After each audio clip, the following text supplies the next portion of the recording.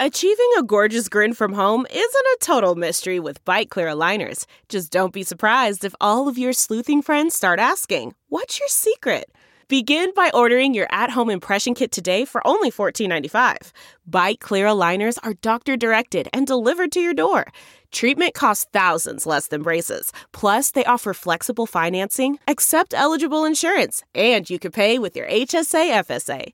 Get 80% off your impression kit when you use code WONDERY at Byte.com. That's BYTE.com. Start your confidence journey today with Byte.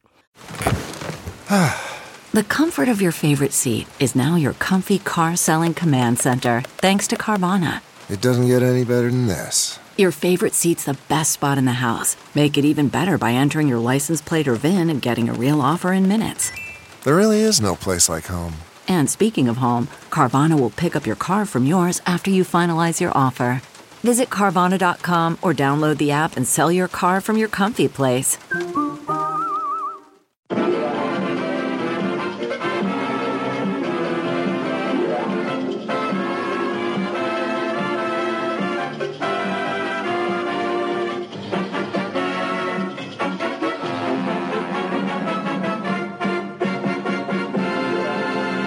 Yeah, a little different theme this week as we begin episode 250 of Hollywood and Levine. Welcome on in. I am Ken Levine, your podcast host, looking to do something a little bit different on this milestone, episode 250. And so what I thought I would do is a deep dive into the greatest sitcom in history, I Love Lucy. And look, what can you say about a series that is still as popular today as it was over 70 years ago? In fact, this year, 2021, is the 70th anniversary of I Love Lucy. So that's what we're going to talk about in this particular episode. And hopefully I have a couple of facts and things about the show that you've never heard before. And like I said, it's such an iconic show. And if any show deserves an entire episode, it is certainly I Love Lucy. Before we start that, though, I do want to thank so many of you who heeded my request last week to email me at hollywoodlevine@outlook.com. That's hollywoodlevine@outlook.com. And tell me who you are and where you're from and how you found out about the podcast, etc. I really do appreciate it. And it's not too late. If you haven't, please, just drop me a line, hollywoodlevine@outlook.com, who you are, a little bit about your age, what you like about the podcast, that type of thing. It really does help me get a sense of just who is out there. All right, let's get into it here. I Love Lucy. Now, just doing a little housekeeping to start off. It began October 15th, 1951, so really 70 years last month, and it ended May 6th, 1957. At least a half hour did. Then they did these hour specials. We're just talking about the half hour I Love Lucy. They made 180 episodes. So when you figure that goes into syndication and they'll do 5 a week, that means they go 36 weeks before having to repeat. Now, during its run on CBS, and it was on CBS, every Monday night from 9 to 9:30, and that was its time slot, and unlike a lot of shows, it never changed time slots throughout that time. It was the most watched show in 4 of its 6 seasons, including the last season. And that's kind of unusual because a show will be popular and it will crest, and then eventually, it starts to fade a little bit, and eventually you take it off the air. Not this show. It was number 1 when it ended. And, of course, it's also seen internationally. Now, they figure over 3 billion people have watched the show in the last 70 years. Let's think about that. 3 billion people. And CBS, back in 2013, ran a colorized version of a couple of episodes. That got 8 million people. Now, CBS, if they get 1 million people to watch a show, that's a big deal. They got 8 million people to watch a show at the time was 65 years old. Now, it is notable for many reasons, and it was also very innovative. It was the first scripted show to be shot on 35 millimeter film in front of a studio audience. So let's back up a little bit and give you some of the history and tell you a little bit about Lucy and Desi and their background. So Lucille Ball was a model in New York, and she came to Hollywood to be in the movies.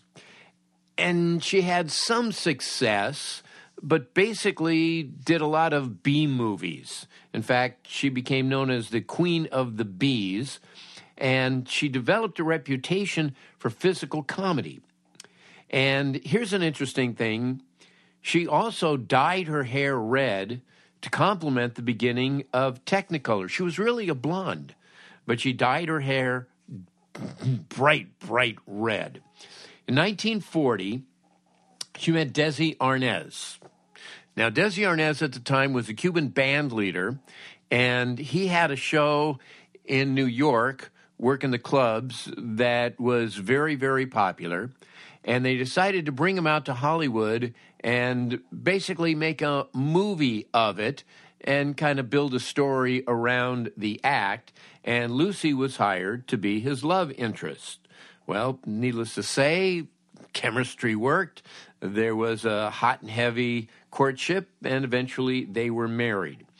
Now it's during World War II, and Lucy is still doing B movies, and she also does a few radio shows during that time, and that gets the attention of CBS. Now, 1948, she was enlisted to star in a radio sitcom, and they offered her a choice of two. One was called My Favorite Husband, and the other was called Our Miss Brooks.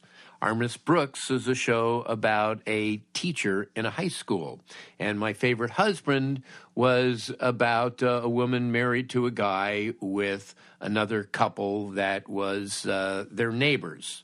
Sounds sort of familiar. Well, she picked My Favorite Husband, and Eve Arden got the part in Our Miss Brooks. And so in this particular show, My Favorite Husband, Lucy played a frustrated housewife, but of a banker. And the actor who played it originally was Lee Bowen, and then later Richard Denning took over as her husband. Again, not Desi. Now, here's one of the interesting tie-ins between the radio and the television show. It was produced by a gentleman named Jess Oppenheimer, who also wrote it, along with a writing team of Madeline Pugh and Bob Carroll Jr. Now, they all would go on to be the guiding force of I Love Lucy. And it's also interesting to note that Madeline Pugh was one of the first women comedy writers. Okay, so the radio show was a very big hit. And she also did a couple of movies along the way with Bob Hope. And Bob Hope was a major star, so the movies were very successful. And in terms of Lucy, her star was rising. Now you move forward to 1950. Television is beginning, and CBS asked Lucy to take My Favorite Husband to TV along with Richard Denning. Now, she saw this as a great opportunity to work with her husband, Desi Arnaz. Well, needless to say, CBS resisted because he was Cuban.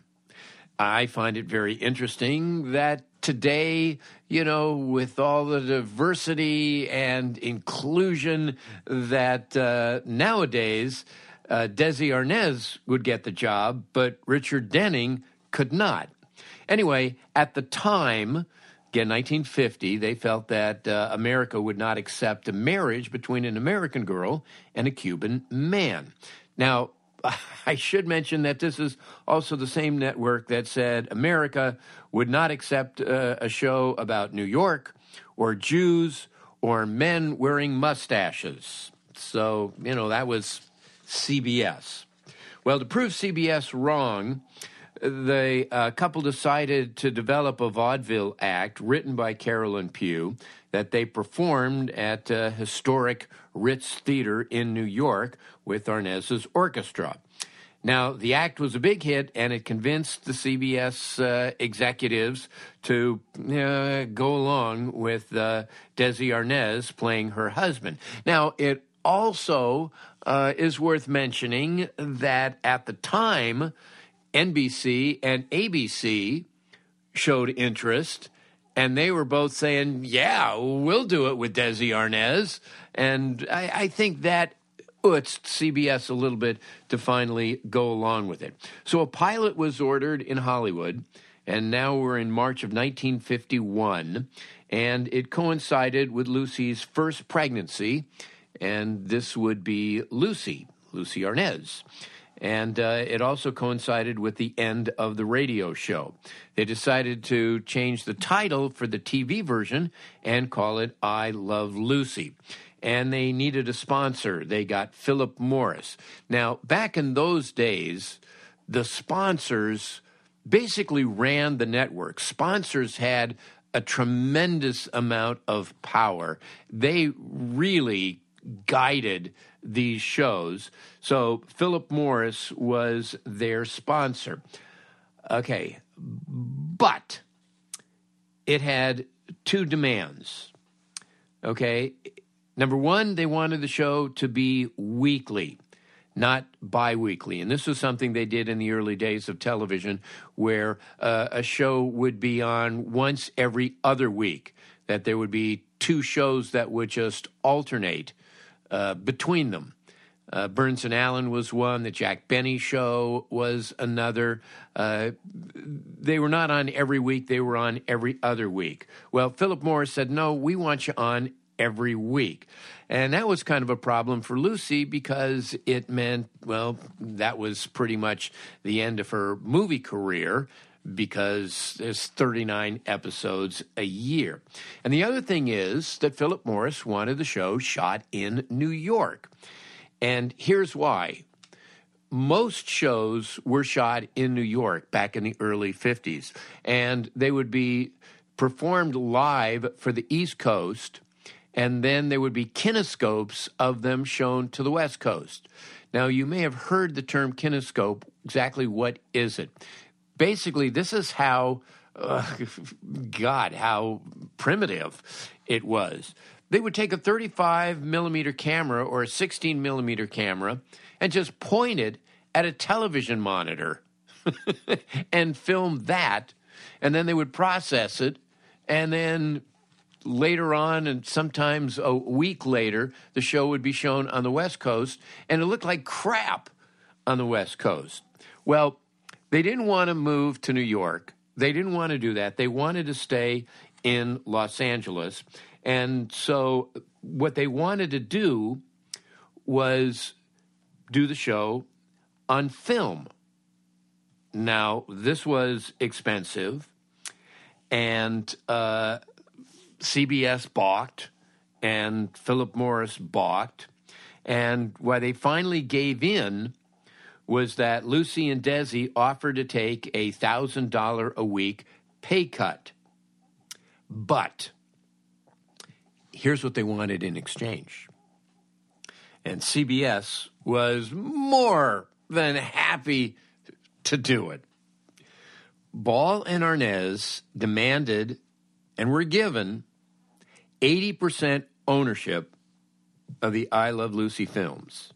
And the other 20% went to Oppenheimer, and bless his soul, he gave 5% to Pugh and 5% to Carol. Now, here's why that is so significant. Back in the 50s, there were no residuals. Residuals didn't begin until the 60s. So for all the brilliance and all of the work that these writers did, they made nothing on the syndication these last 70 years. Now, Pugh and Carroll at least got a piece, but later on, another pair of writers joined them, Bob Weisskopf and Bob Schiller, and they did not participate at all in the, in the profits of the show. So they were able to work that out, okay? But shooting the show on film presented a number of problems. Number one was unions, because if you're going to shoot a show on film, then basically you're dealing with all of the movie unions as opposed to a show on tape or kinescope or live in which there were unions involved in TV production. So they had to use all of the movie people. And so Desi, who had like a company that basically booked his band, said, all right, I'll just produce the whole thing. And they started a company called Desi Lou, which, of course, is a combination of Desi and Lucy. And so he basically owned the show and produced this show. Now, Lucy loved the idea of performing in front of an audience because she did this on the radio show and she loved feasting off of the energy of the live audience. But how are you going to do that? Most of the shows back then were all single camera, basically filmed like a movie. And part of the problem was that a lot of these sound stages, they had fire laws and you couldn't bring in an audience into one of these sound stages. So Desi had to do a couple of things. Number one, he had to find a stage that was large enough that it could accommodate a studio audience. And there was a struggling studio called General Services Studio located on Las Palmas Avenue. And they said, sure, come over here and you can do it. They had these two cavernous studios, and they accommodated. They put in bleachers and set things up so that you could have a studio audience. So that was number one. But then there was the other aspect of it, and that is shooting 3 cameras at once. Now, everybody believes that Desi Arnaz invented 3-camera comedy. And to this day, although now it's 4 cameras, inflation, I guess, when you shoot a show in front of a live studio audience, like we did at Cheers, like they did on the Dick Van Dyke Show, like they did on Friends, many, many shows use this format down through the years. That way, an audience can be basically watching a play and it is being filmed. And the cameras are moving across the stage and going to different shots as the action unfolds. But like I said, people think that Desi invented this format. He actually didn't. He was the first to use it in a situation comedy. But the idea was really pioneered by a guy named Jerry Fairbanks, and he had used it on a live anthology series, The Silver Theater, and also on the game show, Truth or Consequences, as well as, are you ready? Amos and Andy. Okay, but it's a little bit different with Amos and Andy because they shot it multi-camera, but they did not have an audience. And what they did on that show is they would bring in an audience later to watch the final film version, and then they would record their laughter and just overlap that with the soundtrack. But they didn't have an actual audience in the soundstage while they were filming. They did on I Love Lucy. When they shot I Love Lucy, by the way, they rarely did retakes. Even mistakes sometimes would make their way into the final product. And so an episode of I Love Lucy could take an hour. The audience was in and out in 1 hour. Remember a few weeks ago when I had Bob Perlow on and we were talking about Friends and how Friends would start shooting at 4 o'clock in the afternoon and it would end at 2 o'clock in the morning? Compare that with 1 hour to film an entire episode of I Love Lucy, stunts, and everything else. Now, another problem that they faced was, again, they're just, being pioneers here, kind of inventing this as they go along, is how do you get the look of the show to be such that no matter where they were on the set and where the cameras were, that you had decent lighting, that it all looked really good, that it wasn't in shadow at one point and too bright in another. So they needed a really good cinematographer. The guy they hired was named Carl Freund. I hope I pronounced that correctly, Freund. Now, he had worked on such films as Metropolis in 1927 and Dracula in 1931. You know, the one with Lon Chaney? Yeah. Well, he was the cinematographer on that, and he's also the cinematographer on I Love Lucy. And as a director, in 1932, he directed The Mummy. Well, he was instrumental in finding a way to uniformly light the set so that you were able to shoot it. Now a word about the theme song. Now, it was originally written by a 2-time Oscar nominee, don't you know, named Elliot Daniel, and lyrics were later written by 5-time Oscar nominee Harold Adamson, and Desi actually sings this once in a 1953 episode called Lucy's Last Birthday. Along with the opening song came the opening titles, and the ones that you have seen your whole life, those were not the opening titles that were seen originally on the show. Their original opening and commercial bumpers were animated caricatures of Lucy and Desi, and they were designed and animated by a gentleman who later went on to do the Flintstones, and it was produced under a contract by producer William Hanna.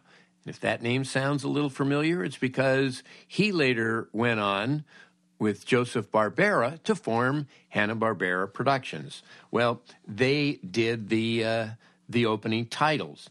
But if you look at them, cigarettes were incorporated into them, so there was no way that you could use them when they're in syndication. There have been a number of different titles, but one that was used for several years shows like this giant pack of Philip Morris cigarettes and Lucy and Desi rappelling off the sides of them. Yeah, you can't really use that. The one that you saw all those years in syndication and still see were made when CBS decided to do a syndicated version and put it on every day in the daytime back in 1959. And it ran on CBS from 1959 to 1967 in the daytime. And after 1967, it went to other independent stations, and that's why you see them today. The audience laughter was real, getting back to the multi-camera aspect of it. In fact, Lucy's mom, Dee Dee, had this very distinctive uh-oh that you'll sometimes hear, and you'll also sometimes hear Desi laughing in a scene that he wasn't in. You know, that ho, ho, ho, that oh, Lucy laugh of his. They later recorded these laughs to use as canned laughter on other shows, and they are still using those tracks today. So, in other words, there is a very good chance that everybody who is laughing on those tracks is now dead. Isn't that bizarre? But the laughter on the actual I Love Lucy shows were real.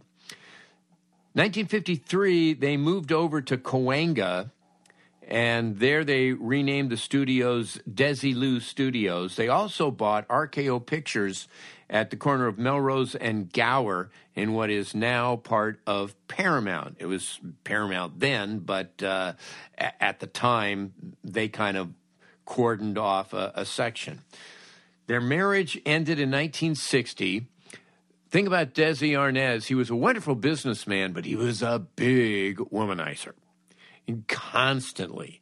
And it got to her after a while. 1960, they finally called it quits. And 2 years later, Lucy bought out Desi's share of Desilu, and she became the sole owner. And then she sold it to Gulf and Western in 1967 for $17 million. And to put that into some perspective, in today's dollars, it's as if she sold it for $132 million. And later, the Desilu Cahuenga complex became known as Renmar. And among the shows that were filmed there were The Golden Girls, a lot of the Whit Thomas shows, and a lot of the David Kelly shows before he got his own studio in Redondo Beach. Shows like The Practice and Ally McBeal were filmed there. Now, I worked on that lot briefly. I was a consultant on a Whit Thomas show called Mama's Boy with Nancy Walker and Bruce Weitz. And ironically, two of the writers on that show were Bob Schiller and Bob Weisskopf. Those were the two writers that were also hired to do I Love Lucy. And so it was so cool to actually be on the I Love Lucy lot with I Love Lucy writers, and they walked me around and they showed me where the stage was and where their offices were. It was a very cool experience. I asked them, I said, so when you would have table readings, did they just love you guys? And he said, no. They always had notes. They had a ton of notes. No, they never really got the love. I will say this. Again, Schiller and Weisskopf were telling me this story about what a cool guy Desi was, that Desi called them one Friday and said, look, I have to go and do a roast for somebody, for some sponsor, blah, blah, blah, on Sunday night. Could you guys come over tomorrow and help me write it? And they loved Desi, and they said, sure. And they went over to his house, and they spent the day working on this material, and Desi thanked them, and they went home. And the next morning, brand new Cadillacs arrived at each of their homes. Thank you so much for giving up a few hours of your time to come up with some jokes. Desi bought them both brand new Cadillacs. You love working for that guy. I should talk a little bit about their neighbors, the Mertzes. And the name is from a doctor in Indianapolis that Madeline Pugh knew as a child. And in the radio show, there was the couple next door, and they were played by Gail Gordon and Bea Benaderet. Gail Gordon is the guy who on later Lucy shows, and God, you've seen him in a million things, he was the one who always has this voice. Miss Carmichael, would you please come in here a moment? He was that guy. And Bea Benaderet had been in many, many series, including Petticoat Junction, and she was the original voice of Betty Rubble of the Flintstones. So they were the neighbors, and when they decided to transfer to television, both were unavailable for the TV show. He was on Miss Brooks. He plays the principal. And she was on Burns and Allen. She was the neighbor on Burns and Allen. So they had to find two new actors. And for Fred, Lucy wanted an actor named James Gleason, but apparently he was too expensive. And Bill Frawley, at the time, he was 64 years old. He was a vaudeville and character actor. And he called Lucy personally and asked if there was any roles for him. And he had tried out earlier that year. This is how he was available, because he had tried out earlier that year to be an announcer for the New York Yankees, to be a play-by-play guy for the New York Yankees. And he didn't get the job. A guy named Art Gleason did get the job. And you figure, how bizarre would that be for an actor to be a play-by-play guy? A couple of years later, one of the announcers for the New York Yankees was Joey Brown. And Joey Brown had like this huge mouth. You've seen him in a lot of old movies. If you saw Some Like It Hot, he was the guy at the very end who has maybe the most famous closing line in any movie, Nobody's Perfect. That was Joey Brown. And for a couple of years, he was a play-by-play guy for the New York Yankees. So there is time for me yet to become a sitcom star. Well, the problem with William Frawley was that he drank. So Desi made him sign a contract that basically said if ever he was inebriated on the set, he would be fired. And for the entire run of the show, he was completely sober. That said, the only time in my life that I ever actually saw William Frawley in person, it was on a weekend. It was on a Sunday evening at a restaurant that's like right around the corner from Paramount called Nickadel's. And he was smashed. he was absolutely smashed. And I'm like, 6 years old. I'm like, oh my God, there he is. There's Fred Mertz. I was completely starstruck. Now for Ethel, Lucy wanted an actress named Mary Wicks, another actress. You've seen her in 1,000 things in her day. She was offered the job, but she declined because she and Lucy were good friends, and she worried that working together might strain the friendship. I wonder if in later years she thought to herself, what a stupid fucking move that was on my part. Then they considered another actress named Barbara Pepper, but she too had a drinking problem. And Mark Daniels, who was the director at the time, suggested Vivian Vance. Now, at the time, she was kind of unknown on the West Coast, but she had been a Broadway actress for 20 years. And she was in a play, coincidentally, in La Jolla, down near the San Diego area. And Desi and Jess Oppenheimer went to see the play, and they just, hired her on the spot. She was a little reluctant at first, and Daniels had to convince her to take the gig. She was afraid of giving up Broadway. Again, it turned out to be a pretty good move for her. Lucy, however, had some misgivings about hiring Vivian Vance, who was younger and far more attractive than the concept of Ethel as written, who's kind of an older, somewhat homely, dowdy woman. And Vivian is really just 2 years older than Lucille Ball. And she's 24 years younger than Bill Frawley. Now, I know you love Lucy, and I love Lucy too, but an actress is an actress. One of her problems with Vivian Vance was that she was attractive. And Lucy subscribed to the Hollywood adage at the time that there can be only one pretty woman on the set. And, of course, Lucy being the star of the show was it. So they had to dress Vivian very frumpy. Now, you would think, and there's rumors to this effect, that Lucy and Vivian did not get along. That's actually not true. Yeah, at first things were a little frosty, but eventually they became very, very good friends. In fact, when Lucy did her later series, Vivian was on that. And I got a chance to see Vivian Vance. I happened to be in the studio audience of a filming of Rhoda, in which she was the guest star. And, God, she came out and the place went absolute batshit. And she was fantastic. It was like a master class in acting. She just nailed every single joke. It was just such a pleasure and an honor to see Vivian Vance actually work. I see her working on a sitcom. I see Bill Frawley drunk on his ass.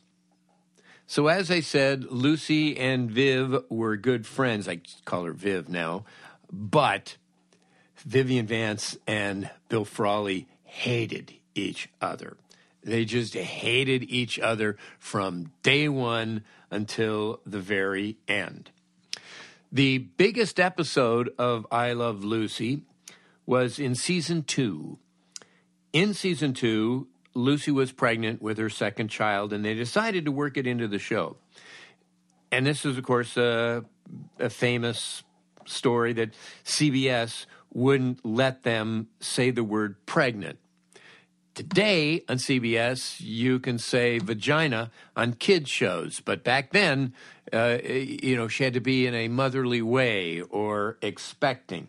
Also, Philip Morris didn't want her smoking in those episodes either, which is actually a good idea to not smoke when you're pregnant. So to add to the buildup of the actual birth of the baby, what they did is they pre-shot the episode where Lucy gives birth, and they aired it on the night that she actually did give birth in real life. It was a planned C-section. That was January 19th, 1953. 71.7% of all viewers were watching that show. 44 million people. But think about it. 44 million people is 71.7% back in 1953. This is how many fewer people there were in the population back then than now. And the overall rating for the 1952 season, not just one episode with, certainly a stunt episode. No, the entire season, 67.3 share. Compare that with today, where a show on CBS gets a 1 share. 67.3. And by the way, they didn't know in real life that it was going to be a boy. And Jess Oppenheimer made an executive decision that the baby on the show would be a boy, and they lucked out. It was Desi Jr., and Oppenheimer is quoted as saying that he is the greatest writer in the world. Now, one thing that they did invent on I Love Lucy is reruns. Because back in those days, like I said, there'd be 39 episodes, and what they would traditionally do is show 39 episodes, and then they would have a summer fill-in show. But they decided to pre-film, like the birth show and a couple of others before it, and there was some time where Lucy needed to be off her feet. So what they decided to do, since the show was on film and was available, was they said, let's just re-show some of the best episodes from season 1 and slot those in instead. And that's what they did. And we have reruns as a thanks to I Love Lucy. Here's some interesting Emmy facts. You would think that I Love Lucy would win every year. No. Actually, they did win several years, but they didn't win every year. In 1955, it lost the Best Comedy Award to The Danny Thomas Show. You figure, well, okay, Lucy is going to win every year as Best Comedic Actress? No. She won sometimes, but she lost to Eve Arden, Nanette Fabray, and comedy giant Loretta Young beat her out.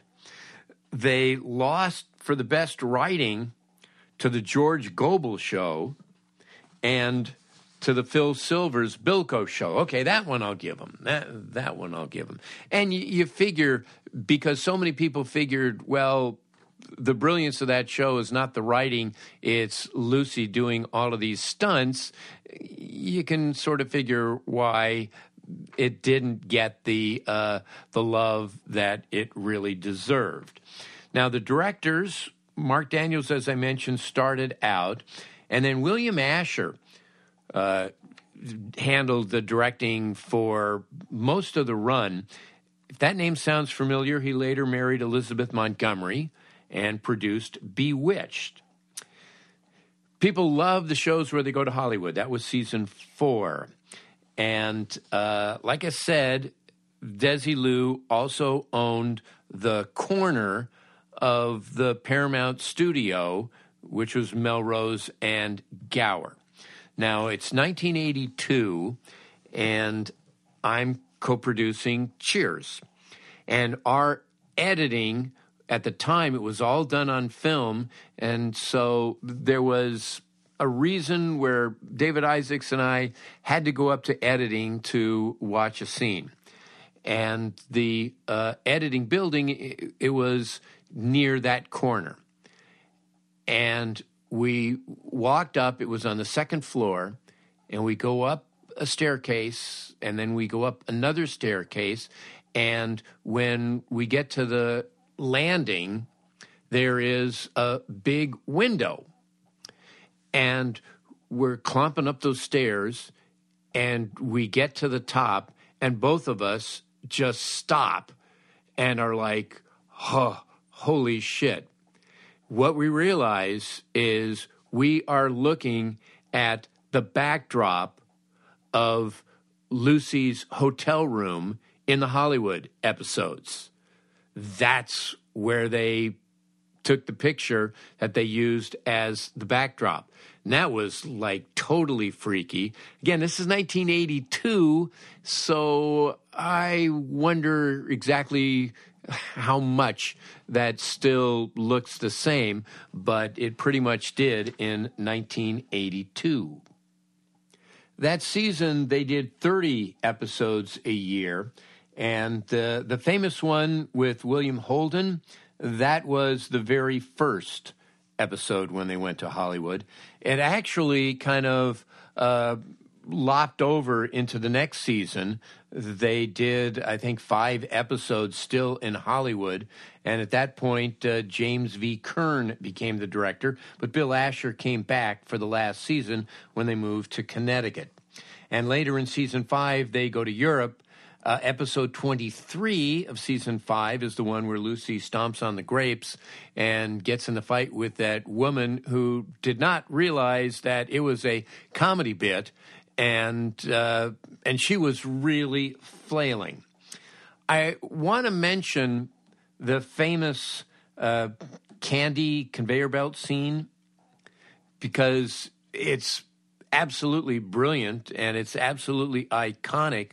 What you might not know about it is it's a direct lift from a scene in the movie back in the silent days, Modern Times, by Chaplin. If you go back and watch that movie, there is essentially the exact same scene. Now, here's something that is not well known at all. At least I rarely see this talked about. As successful as I Love Lucy was, the show almost imploded and was almost taken off the air in 1952. That was the year when it had like the 67 share rating. It's because Lucy was almost blacklisted. Now, this was the era of blacklisting and McCarthyism, and everyone was a communist, and it was just a horrible, horrible time in our country's history. And Lucy's grandfather was a lifelong socialist, and Lucy had to testify twice and sign an affidavit stating that she had no ties to the Communist Party. She wanted to keep it on the down low, but at the time there was a radio commentator named Walter Winchell who was just a dick, and Walter Winchell made it public. Well, it actually turned out to be a good thing because her fans stood by her, as did her sponsor. And even FBI Director Herbert Hoover supported her. And eventually she was cleared of all of the charges. And believe me, the popularity of the show was a big, big factor. And she acknowledged it. She said, I'm very lucky. If this had happened a few years before, it would have just destroyed her career. Anyway, she gave a press conference in 1953, at which time Desi said the only thing red about Lucy is her hair, and that's not real either. So those are some facts about I Love Lucy. It continues to this day. And it's interesting, when shows go into syndication, oftentimes they'll start out with pretty high ratings, and after a couple of years, it goes down, and then eventually it just kind of plateaus at a fairly low level. I Love Lucy, the syndication ratings were very high. They remained high, they plateaued high, and they are high to this day. And it's amazing to think that a show that is 70 years old, that is in black and white, when kids today won't watch anything in black and white, but still people of all ages, all generations discover and love I Love Lucy. So there you go. Next week, we'll talk about Camp Run-Amok. No. Thank you so much. I know this is kind of a long episode, but it's episode 250, so why not? Our thanks, as always, to Adam and Susie Meister-Butler, Howard Hoffman, John Wolfert, Bruce and Jason Miller. Again, I'd love to know who you are and why you listen and where you're listening from. HollywoodLevine@Outlook.com. That's HollywoodLevine@Outlook.com. I'm on Twitter @KenLevine, Instagram, Hollywood and Levine. Back next week with more right here on Hollywood and Levine. Why? If you have T-Mobile 5G home internet, you might be hearing this Why? a lot. Why? Every time your internet slows down during the busiest hours. Why? Because your network gives priority to cell phone users. Why? Good question. Why not switch to Cox Internet with 2 times faster download speeds than T-Mobile 5G home internet during peak hours? Okay. Stop the whys and visit Cox.com/5G home for details. T-Mobile prioritizes certain T-Mobile phone users over home internet users during times of congestion.